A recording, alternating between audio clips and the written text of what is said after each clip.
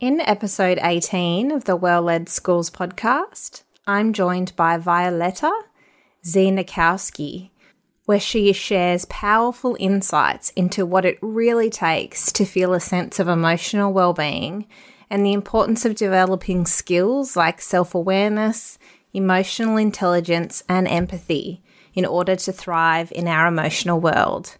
Stay tuned. Welcome to Well-Led Schools with Adrienne Hornby. On this podcast, we talk about all things staff wellbeing, school culture, and leadership. Join me for incredible and rich conversations with a range of experts who will give you tips, tricks, and inspiration to best support the wellbeing of the staff in your school and yourself. I'm your host, Adrienne Hornby, a health and wellbeing consultant and former school leader. I partner with schools across Australia to tailor and embed staff wellbeing action plans aimed at addressing staff burnout and building positive working environments. Welcome back to another episode of Well-Led Schools. Today I'm chatting with, and I hope I'm pronouncing this correctly, Violetta Znorkowski, a leadership, mentor, meditation and mindfulness teacher, holistic counsellor, experiential educator, and the founder of Expand and Impact. Expand and Impact is an experiential education company that works with female professionals and entrepreneurs who want to challenge the status quo and create a new normal in how success and leadership looks and feels. Violetta's work and her background is quite fascinating, and I couldn't think of a better guest to have on the podcast to chat all about emotional wellbeing today. Just remember, even if you are a male listening, while Violetta does mostly work with women, what she has to say definitely applies to both men and women. Emotional well-being really is essentially being able to accept and move with a wide range of emotional experiences we have been given in any day and, of course, in our lifetime. However, emotional well-being can be defined and explored from a few different angles, and we'll discuss some of those perspectives in today's episode. We'll also talk about how self-awareness and emotional intelligence play a huge role in our ability to feel emotionally well. Without these skills, it's very difficult to understand our inner world and feel connected to ourselves and the external world, and indeed others that we work or socialize with. A particularly interesting point that came out of our conversation today is how many of us have a tendency to intellectualize our emotions versus actually feeling them. Because feeling our feelings is actually a somatic experience.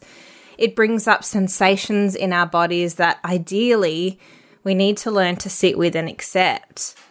Violetta also shares some of the signs that your well-being, particularly your emotional well-being, may require attention, strategies to cultivate greater emotional intelligence, as well as ways to connect more profoundly to your emotions through your physical body. So without further ado, let's dive right in. This episode is brought to you by our signature Well-Led Schools partnerships, a 12-month program that brings leaders and staff together to create a shared vision for their school and empowers them to create an action plan that leads to needle-moving changes in school culture and morale. Doors to our partnerships open only once per term. Stay updated on program openings and sign up for the waitlist at adriennehornby.com.au/school-partnerships. Thank you so much, Violet, for joining me. I'm really excited to chat with you today. Thanks for having me. I'm really excited to be here. Yeah, we were just catching up on how we don't live very far from each other, which is really nice. Only a little hop, skip, and a jump down the road, technically. So it's been really nice to hear about somebody close by. Yeah, and the perfect weather that we experience all year round, definitely. I know. People Definitely a good listening thing. to our conversation from down south, they probably would switch off as they'd be Yeah. jealous. All right. Well, there's one question that I like to ask everybody when they come on to well-led schools, and that is, what is one thing do you like to do to look after or support your own health or well-being, Violet? Mm. I really love this question because I love the different answers people can get. You Yeah. can really get an insight to what someone is passionate about, what someone likes, and what's important to them. And for me, one of the things that stands out to me when I think of what I do to support my own well-being is really connecting with the things that bring a deep sense of contentment to my heart, to my soul, to my mind. And personally, for me, that's nature. I Mm. love being out in nature. I love camping. I love outdoor sports and activities. And whenever I notice myself kind of getting caught up in the busyness of life, I've trained my own mind to remember where I feel the most settled and to schedule that in as soon as possible because it's the quickest thing to bring me back to myself. I love that. Is there a certain part of nature that you like more? Is it beach? Is it river? Is it bush? Where is it for you? I think it depends on what I'm going through in life, if I'm honest, and like how my days are looking and what kind of challenges I'm experiencing. A lot of the time, I love mountains because I love the challenges. I am really into rock climbing and bushwalking and snowboarding and all of these, outdoor sports that involve mountains.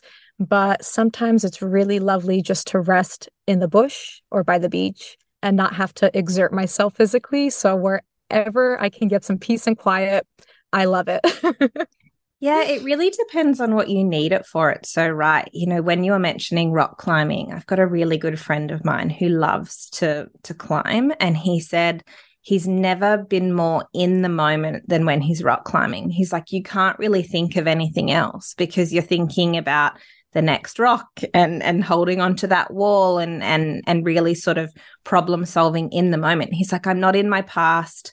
I'm not worried about the future. Whereas I think of times where I might be at the beach and you're sitting there on your own. Your mind tends to wander, but it might need to in Yeah. that moment in time for you to process something or to unpack it. So it's a really good response because it's so true. It's dependent on what your emotional needs or even spiritual needs are at that moment and what that sort of that setting is going to give to you. Yeah, absolutely. I couldn't agree more with that. And when it comes to like engaging in certain sports, like rock climbing, like you were saying, what your friend is experiencing is a flow state. Mm. So it's like just enough challenge where your mind and your attention is focused and you don't quite engage that flow state when you're just relaxing on the beach, but it gives you a different opportunity to reflect and to be with yourself and still challenge yourself because for many people just sitting with your thoughts and like having to unpack what's going on or really meet that is sometimes the hardest thing to do. So absolutely, like your environment, position in life, how your week is going really influence how you're going to be able to show up for these things as well.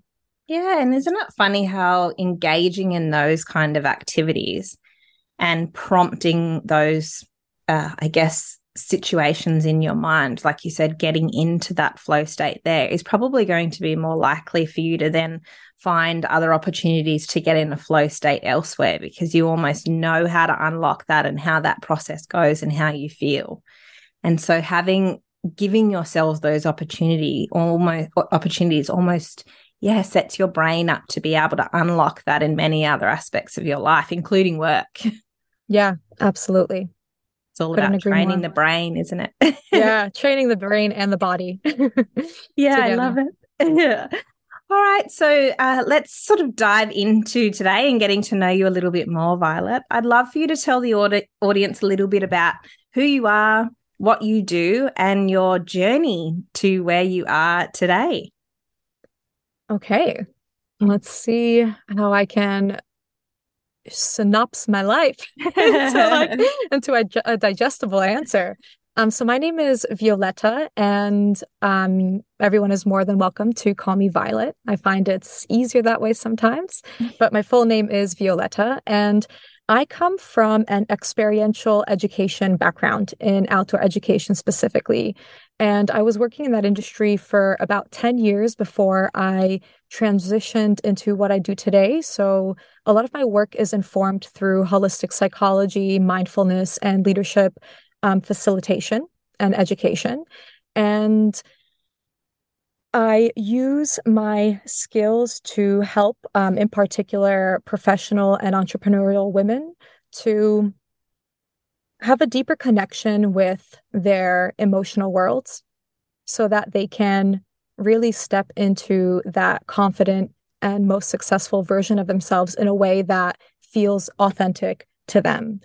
And a bit of my story that sort of led me here is my own adverse experiences as a female leader in a male-dominated field and my inability to cope with that. So a part of me was extremely confident. Anyone from the outside would look at me and always, like, that's feedback that I often got, is that I'm so confident. And what I came to learn almost a decade later is that this supposed confidence that people saw in me was actually a mask for a lot of insecurity. And a lot of these qualities about myself, like my sensitivity, that I didn't know how to harness into my professional life. So I always felt like I was like pushing into resistance, pushing into challenges, and moving with a lot of grit and force to kind of get to what I want, to succeed in my career, to succeed in my life. And that left me completely burnt out.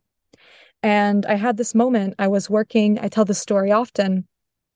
I was working in Hong Kong years ago, and it was a pretty toxic environment.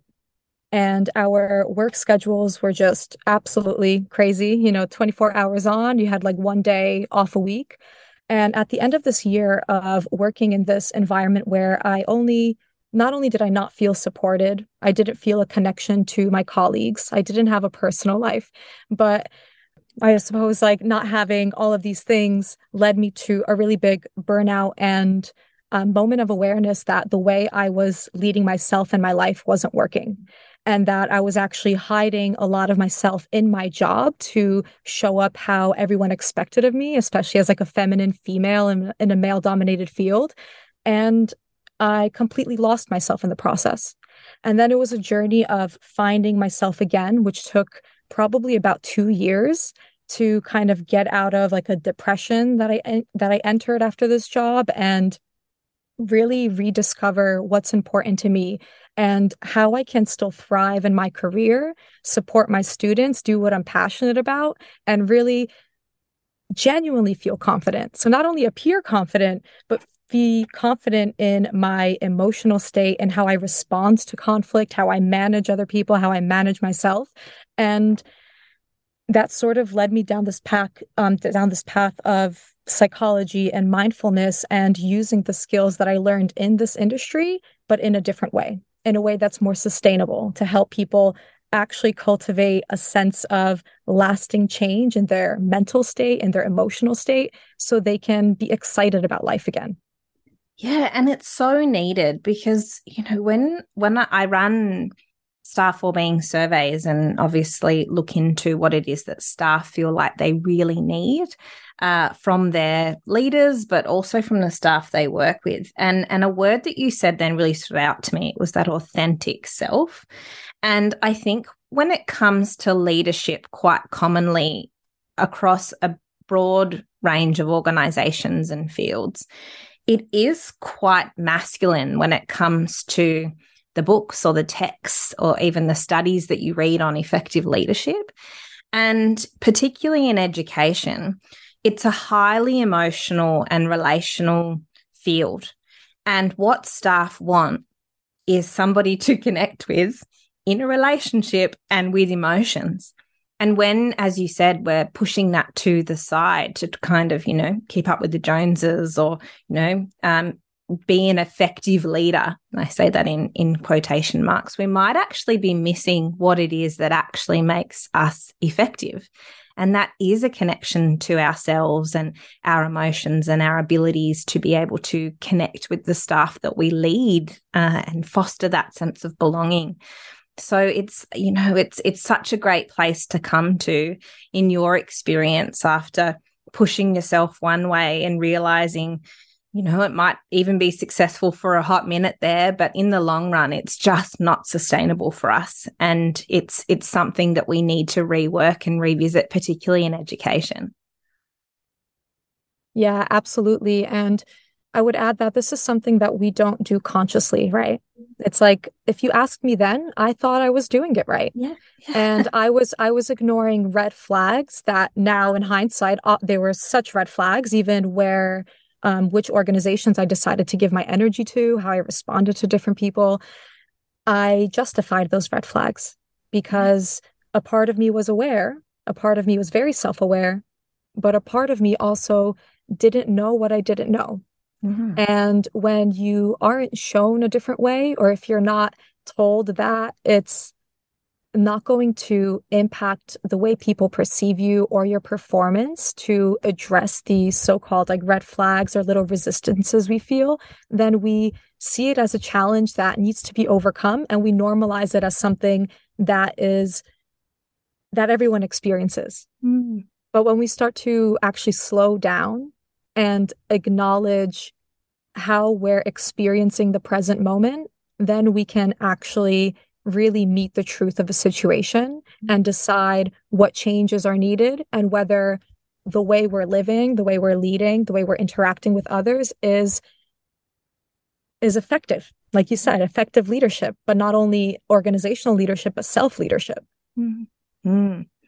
Yeah, and you sort of were talking then about what people are perceiving as normal. And I think it's almost like a whole reframe that needs to happen there. It's more common than it is normal, right? As you said, we've sort of had this shift in culture and in lots of organizations, particularly in schools, to think that one way of leading or managing ourselves is normal, but in fact, it's just become more common.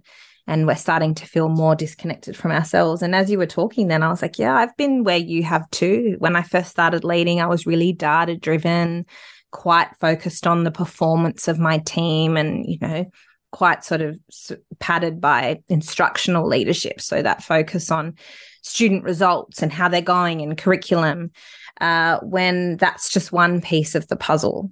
You know, building in those elements of emotional intelligence is really important. And I'm really excited to dive into that a little bit more today, as well as unpack, you know, you mentioned red flags in there. So I'll be keen to unpack a little bit about what those red flags might be and how people can self-identify that in themselves as well. Because there will be people listening today who aren't leaders, but as you said, who need to govern a sense of self-leadership and connect to their emotions to do that.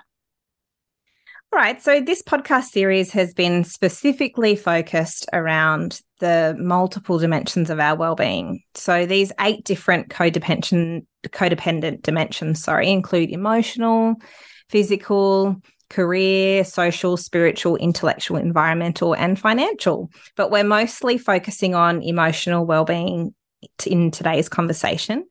And ultimately, this domain is your knowledge and skills to identify your personal feelings and the ability to handle and manage those emotions. And when you're emotionally well, you're more capable of processing your emotions using really healthy coping strategies and mechanisms. And you're going to be more likely to see yourself in a more positive light and, of course, be resilient in the face of stress, which is really important for educators because our stress is rising, and in some settings it's higher than others. Violet, I'm really keen to hear, what would you consider to be the components of somebody with a really thriving sense of emotional well-being? And even is, you know, your definition of emotional well-being different from the one that I provided? It's a great question. One thing that I would like to contribute is emotional well-being and emotional intelligence are 2 different things. Mm-hmm. So to address your question directly, what is like a thriving sense of emotional well-being would be your capacity, or an individual's capacity to move through the many different emotional states without getting stuck in one or the other. So a lot of people, what I notice anyway, when we think of emotional well-being, and the things that I've heard or that my clients think, is that happiness and joy and contentment are what exemplify a successful or a thriving emotional well-being. But that's actually not true.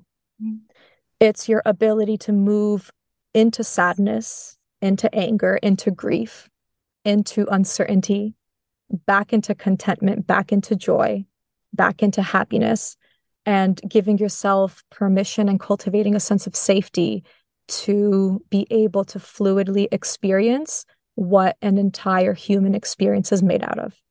Because we're all living in the 3D plane. So one thing that we can guarantee is that we're going to be challenged, we're going to be hurt, we're going to be sad. And to reject or deny any part of our experience adds to the frustration, adds to this sense of disconnection.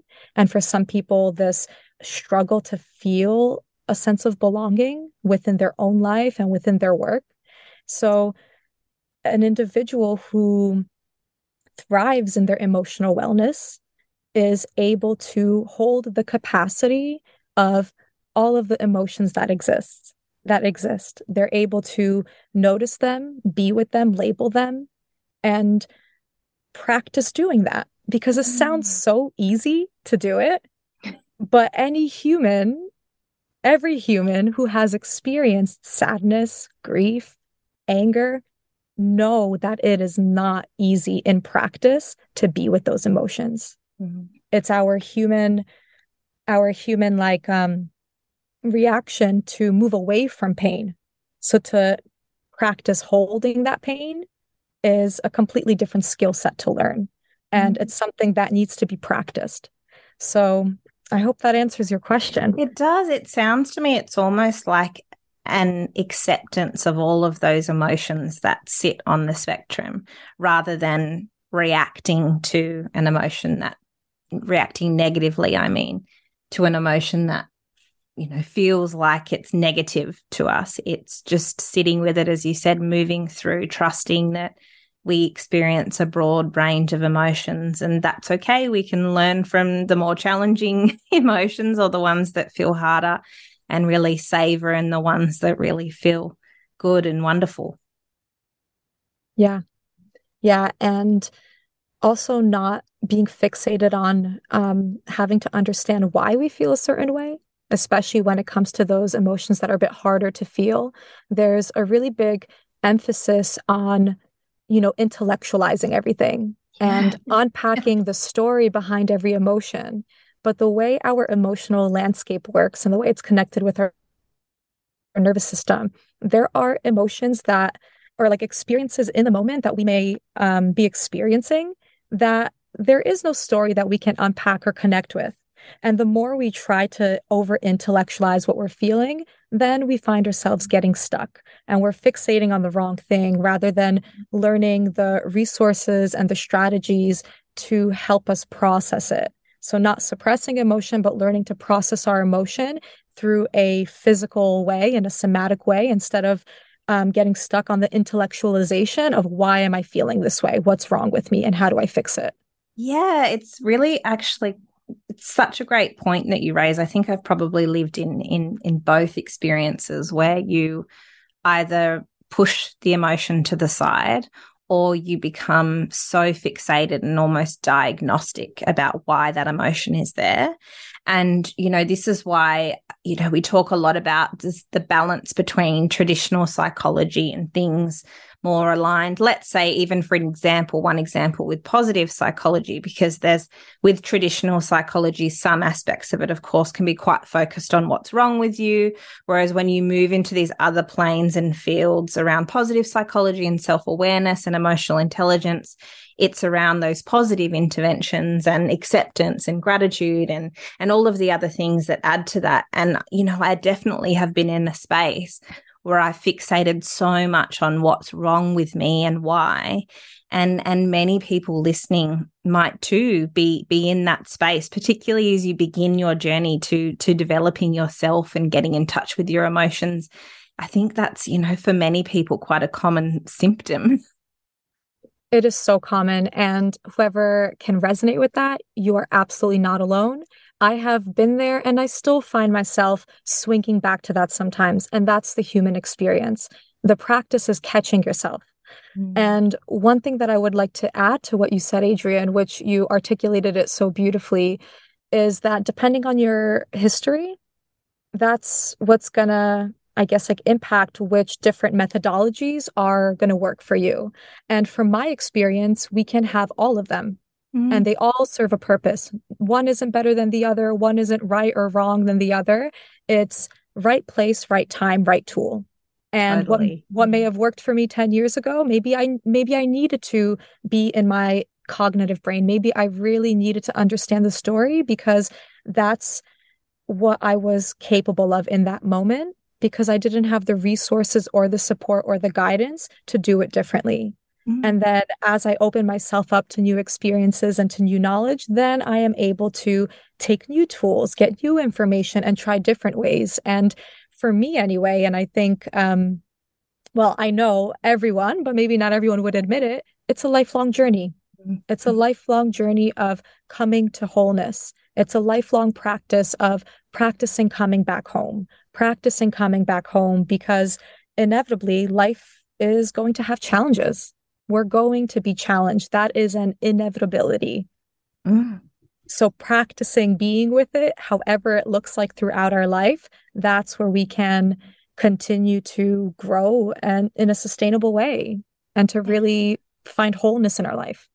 Yeah, and I love that idea because, as you said, there's no one size fits all. So for somebody who's beginning to sort of dabble in or consider or already is in that realm of seeking support, perhaps with a counselor or a psychologist, that might be working for them right now. But for some people, they might not be feeling that connection to that kind of therapy. And I always say to not only my one-on-one clients, but when I'm presenting in a school, feel free to experiment with the array of therapies that are available to you and different practitioners, because everything offers something different. And, I engaged with CBT, so cognitive behavioral therapy, for 12 years, and it worked marvelously.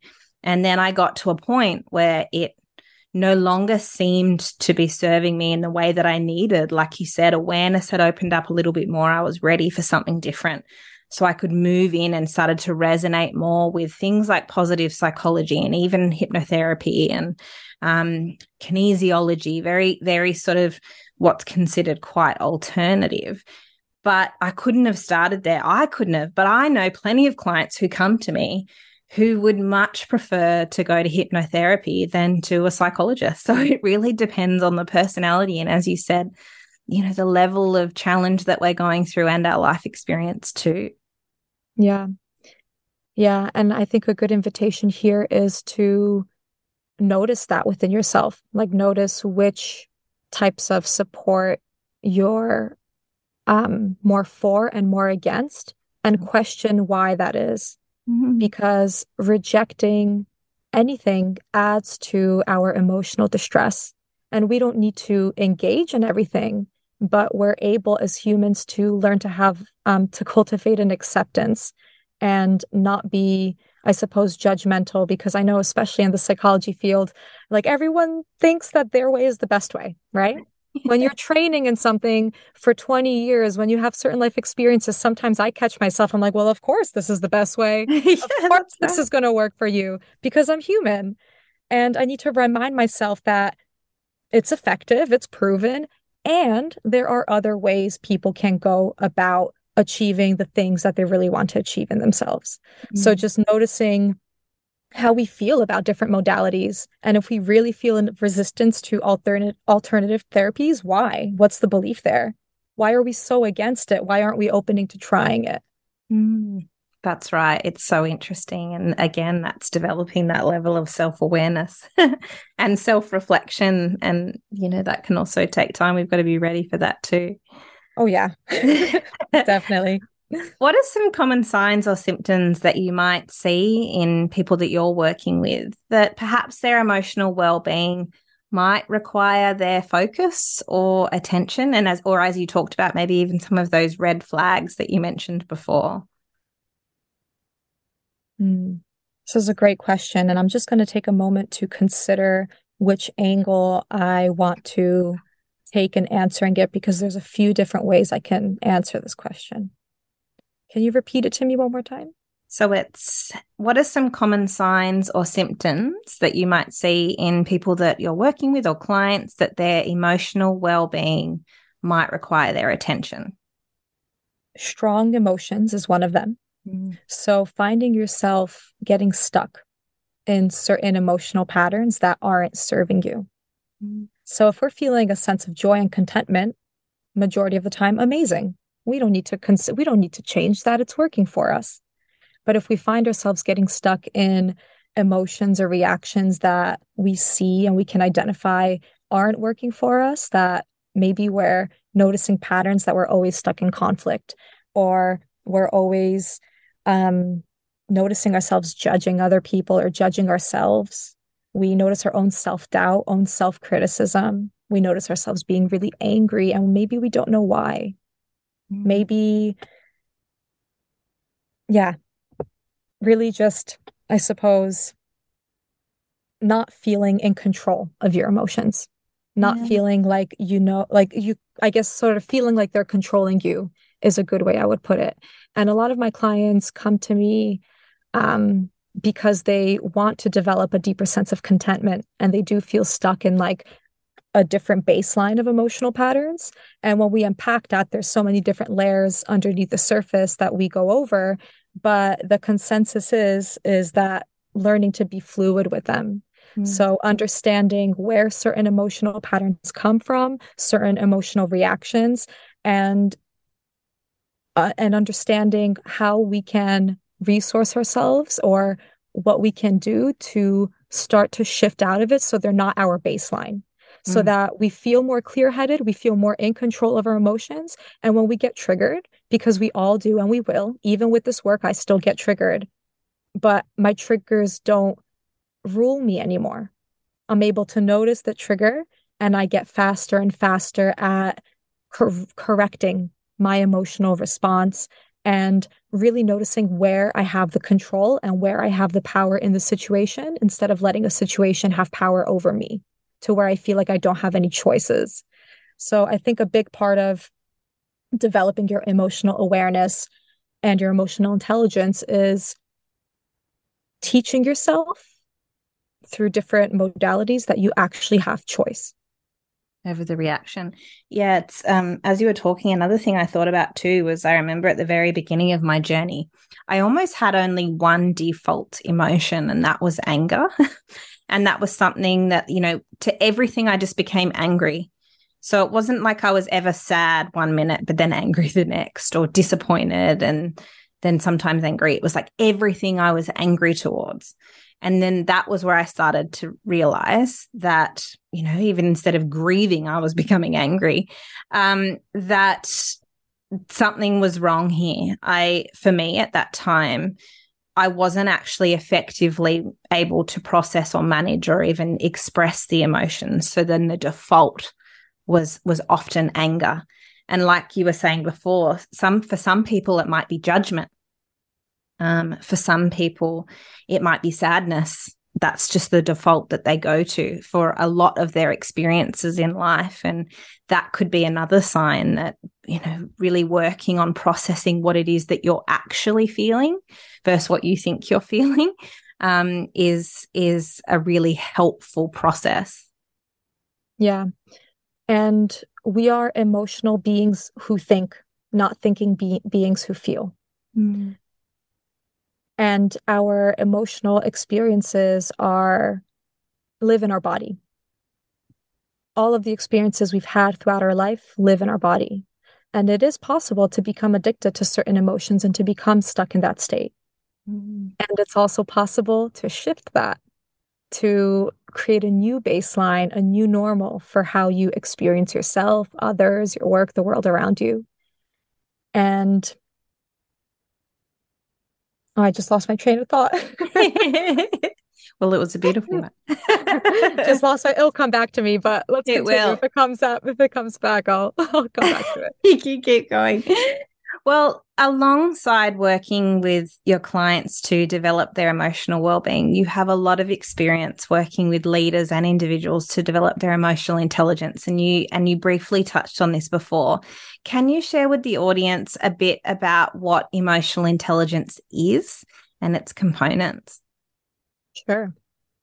Emotional intelligence at its core is being able to notice your emotional state, being able to have the words for it, because believe it or not, a lot of us have a very limited capacity about our emotional world. And this is something I'm still increasingly learning vocabulary for, because there's a whole list of big emotional, big words to describe emotions. But when you ask most people, there'll be like 5 predominant ones that we name that we're feeling, but there's a lot beneath the surface when it comes to how we're actually experiencing the moment and how we can describe that experience. So, firstly, emotional intelligence is developing your capacity to notice your emotions, to be able to navigate them, manage them, and safely move through them. And also, in turn, noticing it in other people. So, not being reactive to other people, but developing by developing your own emotional awareness, you're able to develop your social awareness, your social emotional awareness. And with that comes empathy. So being able to empathize with other people and have successful, connected relationships, especially as a leader, having successful communication, that all falls under emotional intelligence. This is a big thing that I'll work with school leaders on, is effective leadership. A large chunk of that in the work that we do is around developing emotional intelligence, and that starts with self-awareness. And you can't really start anywhere else but there, because you have to be able to recognize it in yourself, to be able to see it in others, and to recognize that where they're at is different from where you're at. And it's all dependent on their journey and their experiences and their past leadership, their past school. And it really helps us to not take it so personally, but also, as you said, be able to adjust and adapt the way we lead to suit the very different spectrum of people that we work with, because we can't just lead one way. We really have to be adaptable. And particularly when emotions are high in our staff, which they very commonly are in schools, we really have to be able to sit with that person where they're at. And help them to, I guess, rebalance or come back to sort of a sense of more calm and that their authentic selves. But that really requires us to be able to do that to some degree as well. And we don't have to be perfect at it. By no means do I think that I am, but just that knowledge and awareness of where people are and can be is so important as a leader. I think that it's almost like the most essential skill. Yeah, it's the foundation of all types of leadership. It's the foundation of having positive change that ripples outward into the world. And one thing that you said, Adrienne, that I'd like to highlight is you said that you don't think you're perfect at it. And that in itself is emotional intelligence, because being able to course correct and apologize takes a lot of courage.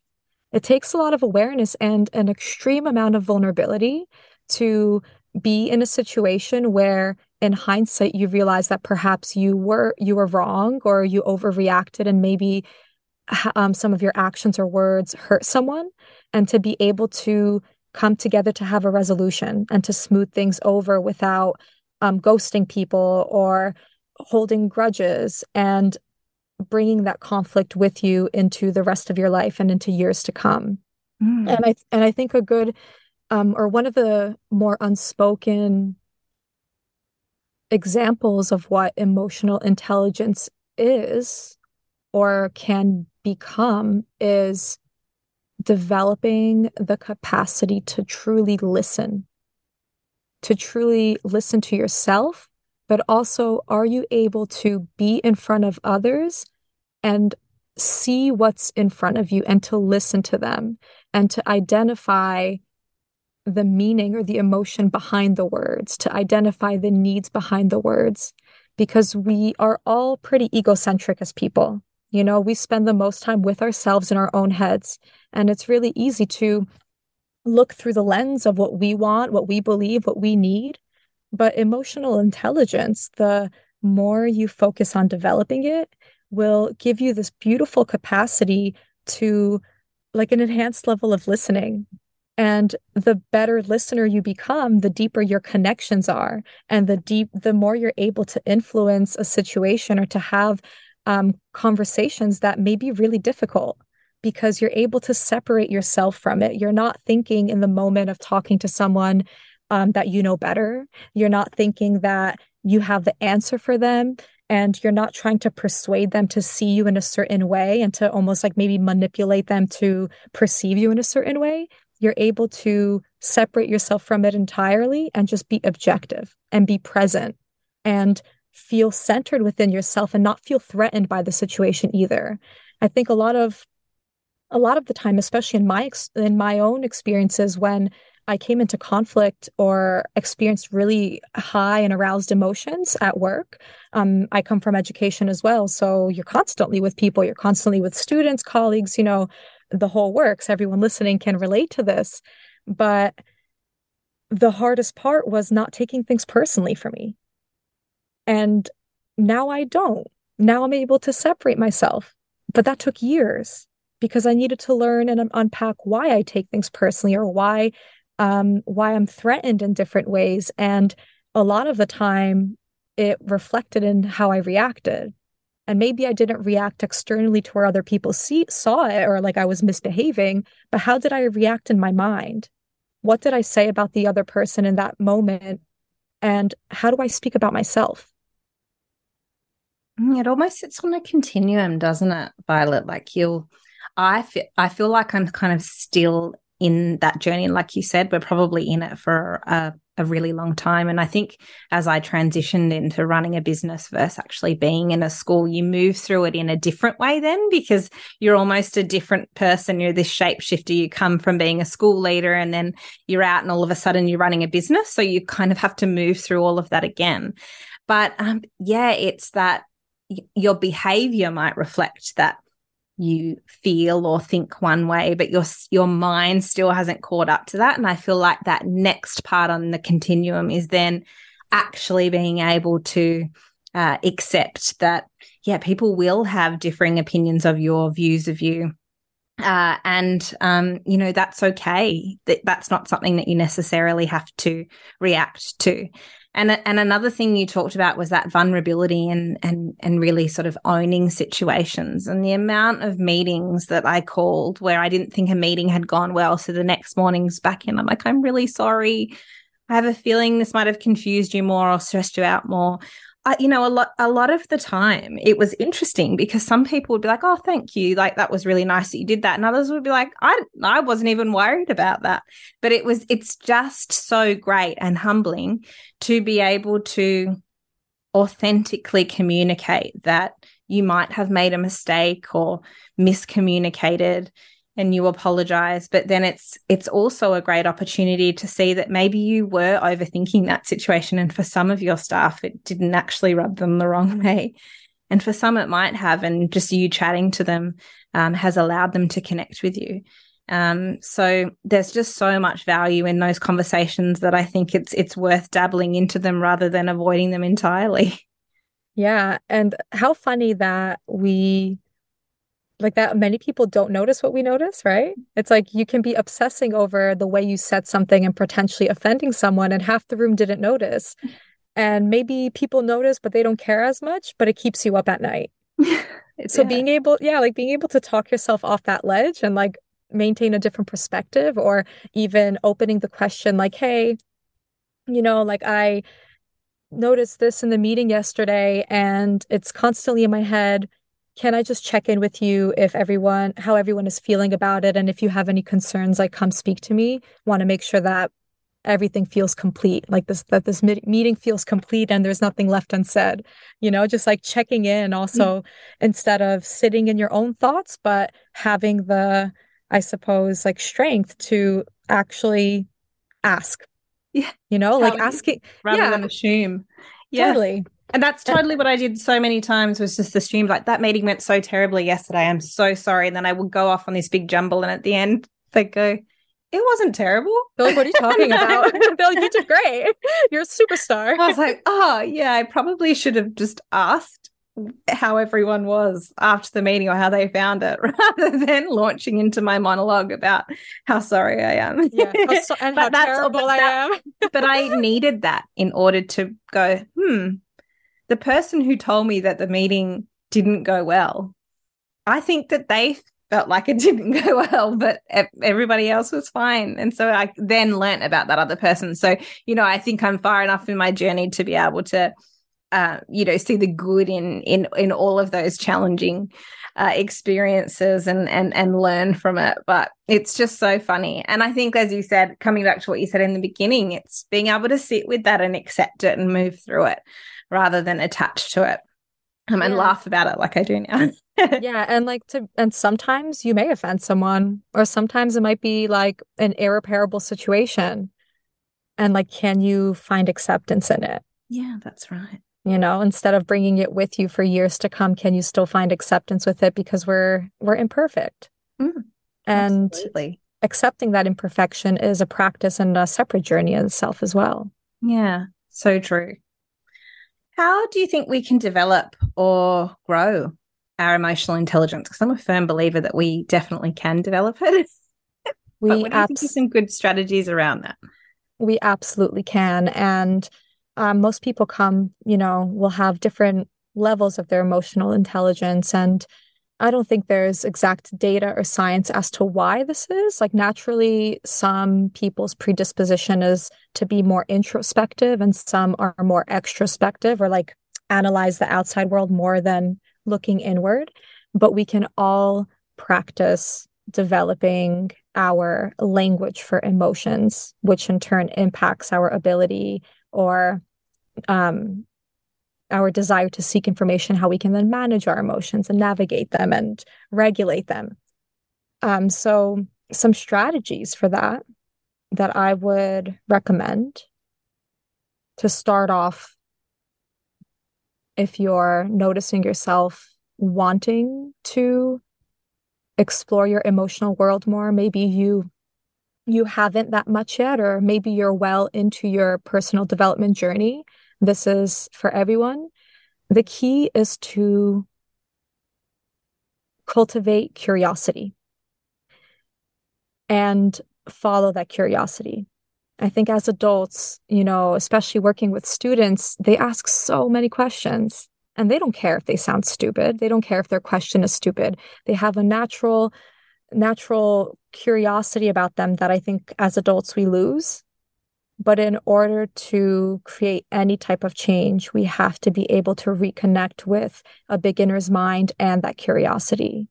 So a good place to start, to have like a more tangible, I suppose, like guidance for people to work with, I would invite you to consider the types of thoughts ruminating in your mind and the sensations in your body that follow. And keep it a personal practice. So, what am I thinking about this person? What do I think about myself? What am I making it mean? And what sensations are manifesting in my physical body? Because emotions they're not a cognitive thing, they're a somatic experience. And emotions, from like a chemical perspective, a biology perspective, last about 90 seconds. So from initial trigger, it's about 90 seconds that we're feeling the emotion of that situation. So then the question is, why do we still feel triggered by someone or something or a thought years later? It's because the memory is in our emotional body, and different things can trigger us off that we don't even have conscious awareness about. Maybe it's the smell that we're walking on the street and a smell reminds us of something that we don't have any cognitive conscious awareness of.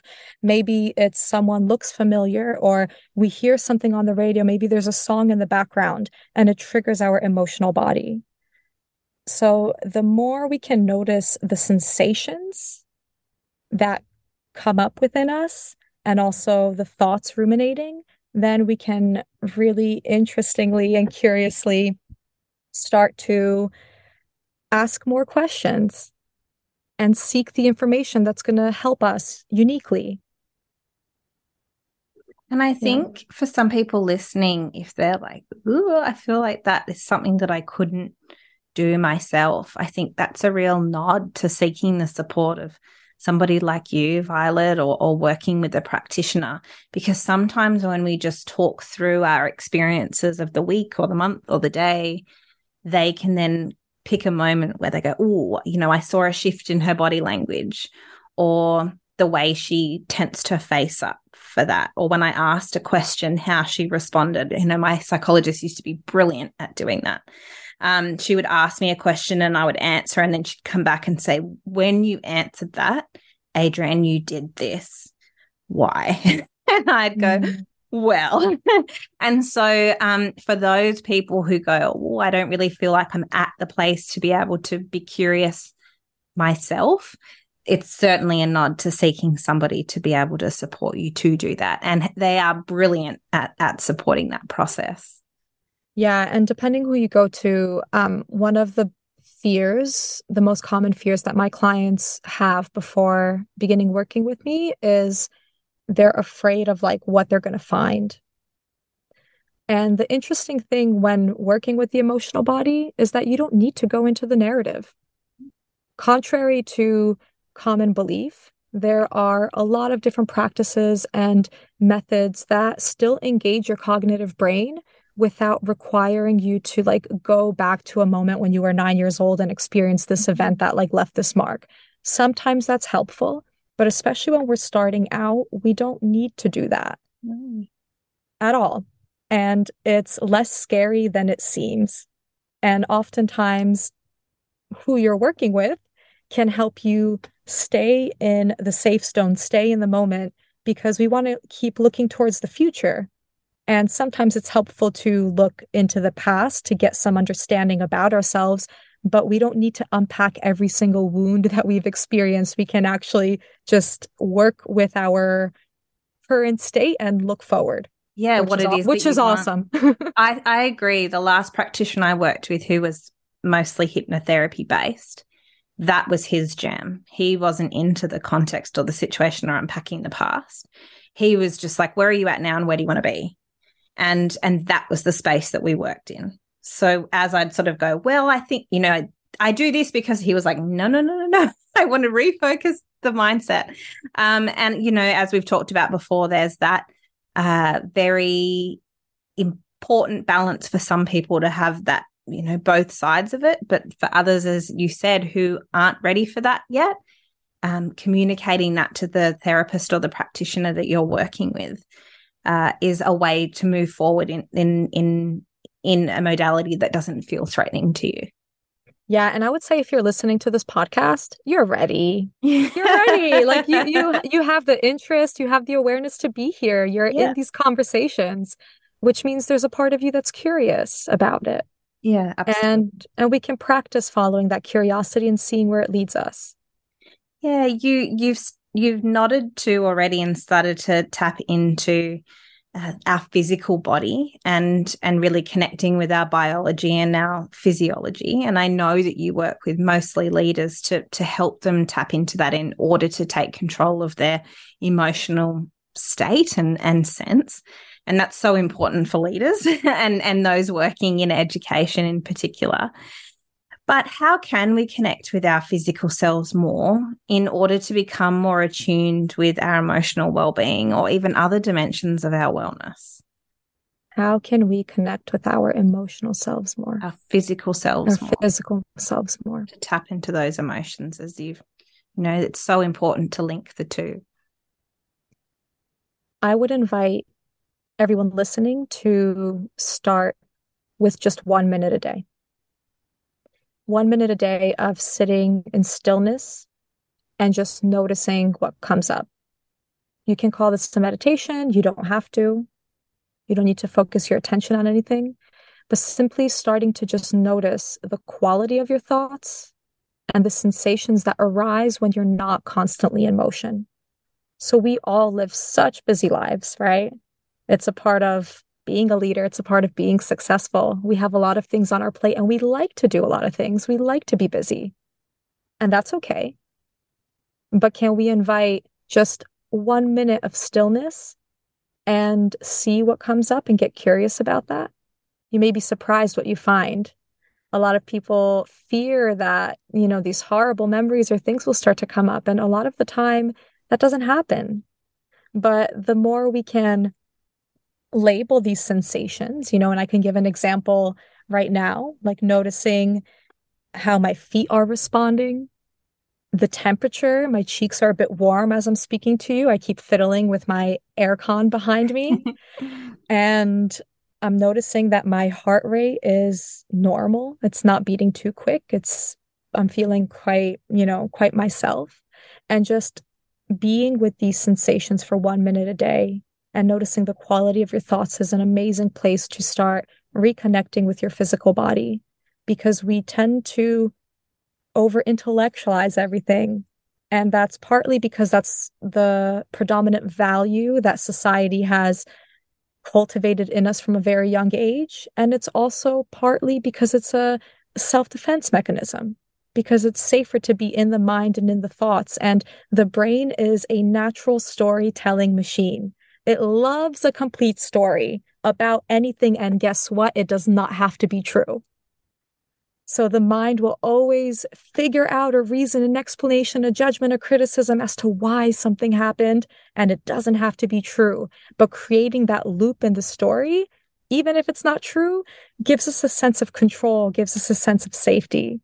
So simply noticing the quality of our thoughts. Where do our thoughts go to when we're not focusing our attention on the responsibilities and tasks in front of us? That is a really amazing place to start. I like that. And so easy to be able to do. As you said that, I was leaning into my body going, I need to take my shoes off. My feet, it's too tight down here. And it's such an important reminder too, to go, well, why am I feeling that way? How is that restricting me in any way or making me feel great? Whatever it might be. I love that. I would invite even a different question to ask here instead of why. With my clients, we focus on how. How am I feeling?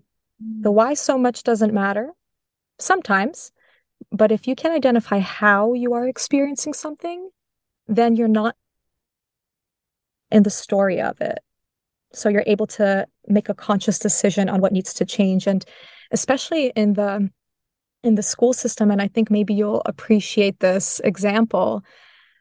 Unfortunately, society, the way our school systems run, cut us off from our natural intuition and connection to our physical bodies, because we're expected to adapt to a certain way of sitting, a certain way of listening, and very few schools offer the opportunity for students to connect with how they are experiencing the moment, because they need to morph themselves into achieving like designated assignments and tasks and things like that. And a lot of the time when I was working with school leaders and students, teachers would come up to me when I would take them overseas on expeditions. We would be like in Thailand, Peru, all these interesting places. And I took a lot of Australian schools out and teachers as well through this organization I used to work for. But teachers would come up to me and be like, oh, you have to watch out for this student. He's the worst. He's the worst or she's the worst. They're so misbehaved. They don't listen. And lo and behold, they were always the star student on all of my programs. On camps. Every time we went on camps, the more tricky kids were, shining stars on camp. Yeah, because they were able to express themselves in a different way. Yeah. So the way that society, I suppose, disconnects us is through these like seemingly harmless invitations or sentences, like even from a young age, like finish all of your food. There's starving kids in Africa. Mm. So we're forcing ourselves to eat, to finish the plate and not listening to whether we are full. Or in school, you raise your hand and you ask to use the restroom. The teacher allows you to go. You go to the bathroom. You come back and you realize that you have to go again. Don't know what happened with that student, but it happens all the time. They want to go back. And the teacher automatically assumes that they're misbehaving or doing something sneaky or don't want to be in class. And then saying no sometimes can promote confusion, especially at such a young age. Then you're questioning, well, do I need to go to the bathroom? Am I making it up? Am I misbehaving? Or do I just simply need to go to the bathroom and it's not fitting in this context? So asking how I'm experiencing this in my body is I think more valuable than asking why. I like that. Yeah, the how as opposed, and again, that's not fixating on the story. All right. So, Violet, how do you support your clients, or maybe somebody who's interested in working with you who's listening today? How do you support them to tend to their emotional well-being, and probably indeed other dimensions, because they're all really interrelated, but so that they can progress towards their goals and feel better? There's no one answer for this because it's an individualized process. So, like we talked about in the beginning of our conversation, different things will work for different people, and an amazing tool used at the wrong time is not going to work for you. But there's so many amazing tools out there, and this is why it's so valuable to work with a trained professional to help kind of assess where you are and what you're actually needing so that you can empower yourself to make the changes and cater to your emotional world in a way that is suitable for you. So some people may say, and I'm also a meditation teacher, meditation and breathwork. So some people may say, well, meditate. It's great for regulating your emotions. But meditating when you're furious is not going to work. Try to make me sit down when I'm furious and tell me to meditate for 5 minutes and breathe. Like it's not going to work. And in that moment, what I actually need is maybe to go for a brisk walk. So this is why it's helpful to work with someone that can help you get to know your own body and get to know the different activations that you experience throughout your day, throughout your life, and what is going to be most useful for you. And I love meditation. I teach it, but it's not always what I recommend. Yeah, I agree. So I would come back again to noticing how and doing an inventory of the things that you do in your life that you notice make you feel emotionally vital, make you feel grounded and in control and connected and calm. And write down a list of all of the places or people or activities that help you to come back to center. And then you can have your list. And over time, when you are in different levels of your like emotional activation, it's going to be really hard to look at that list at first and know what's going to help you in that moment.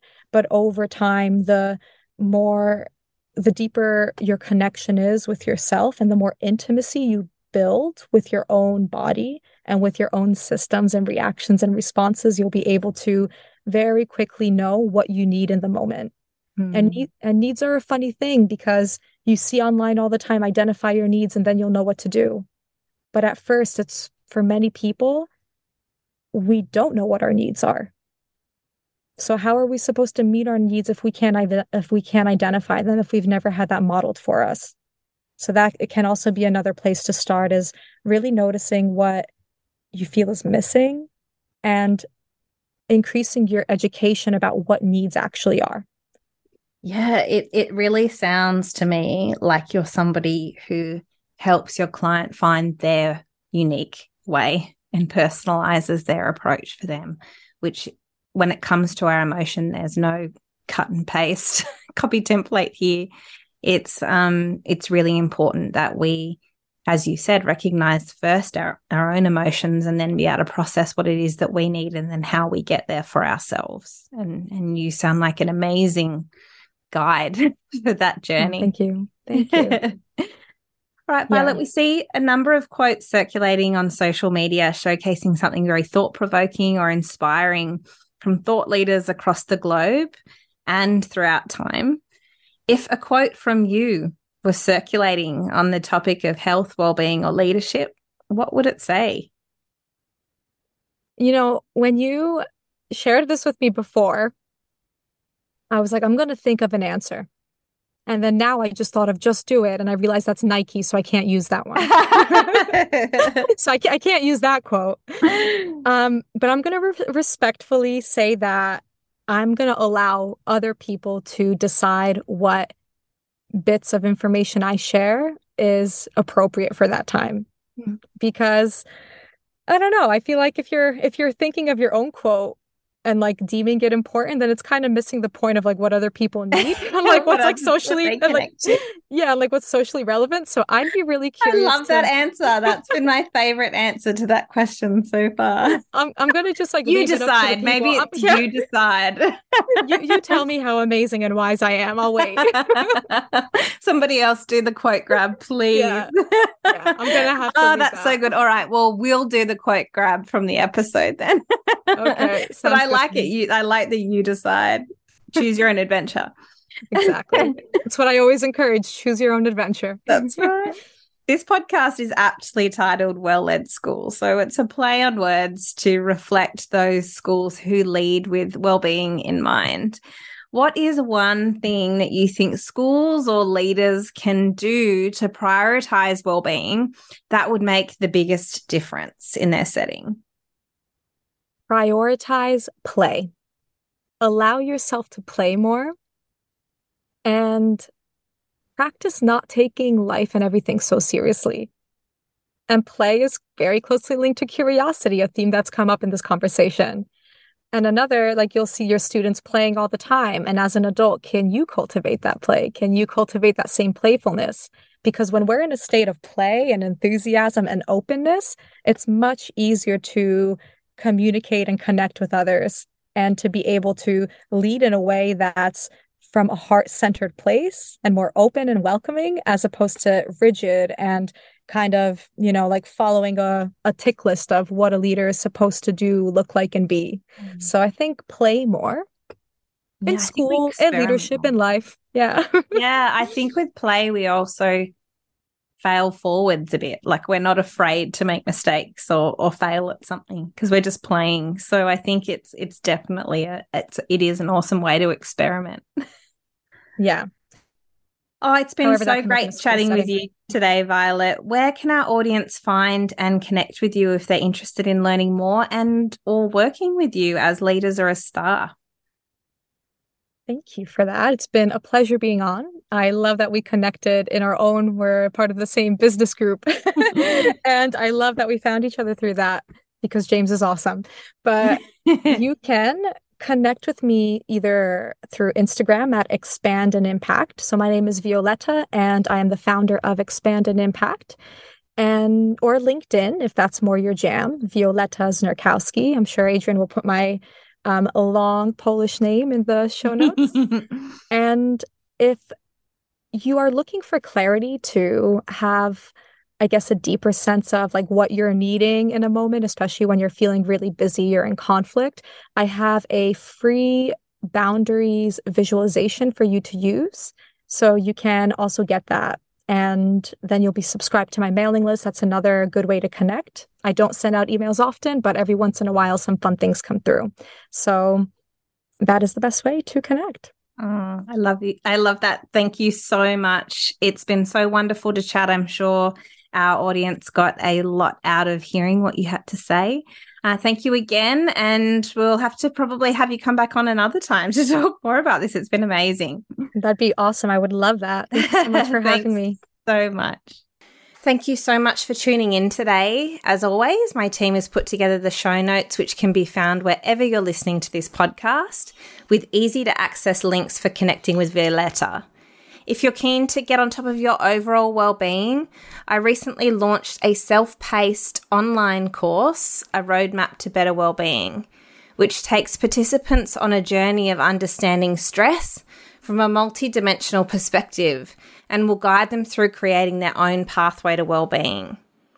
Throughout the modules, you'll find videos, short activities and resources with simple, easy to implement strategies that you can incorporate into your personal and professional life, as well as ideas to share and practice with students.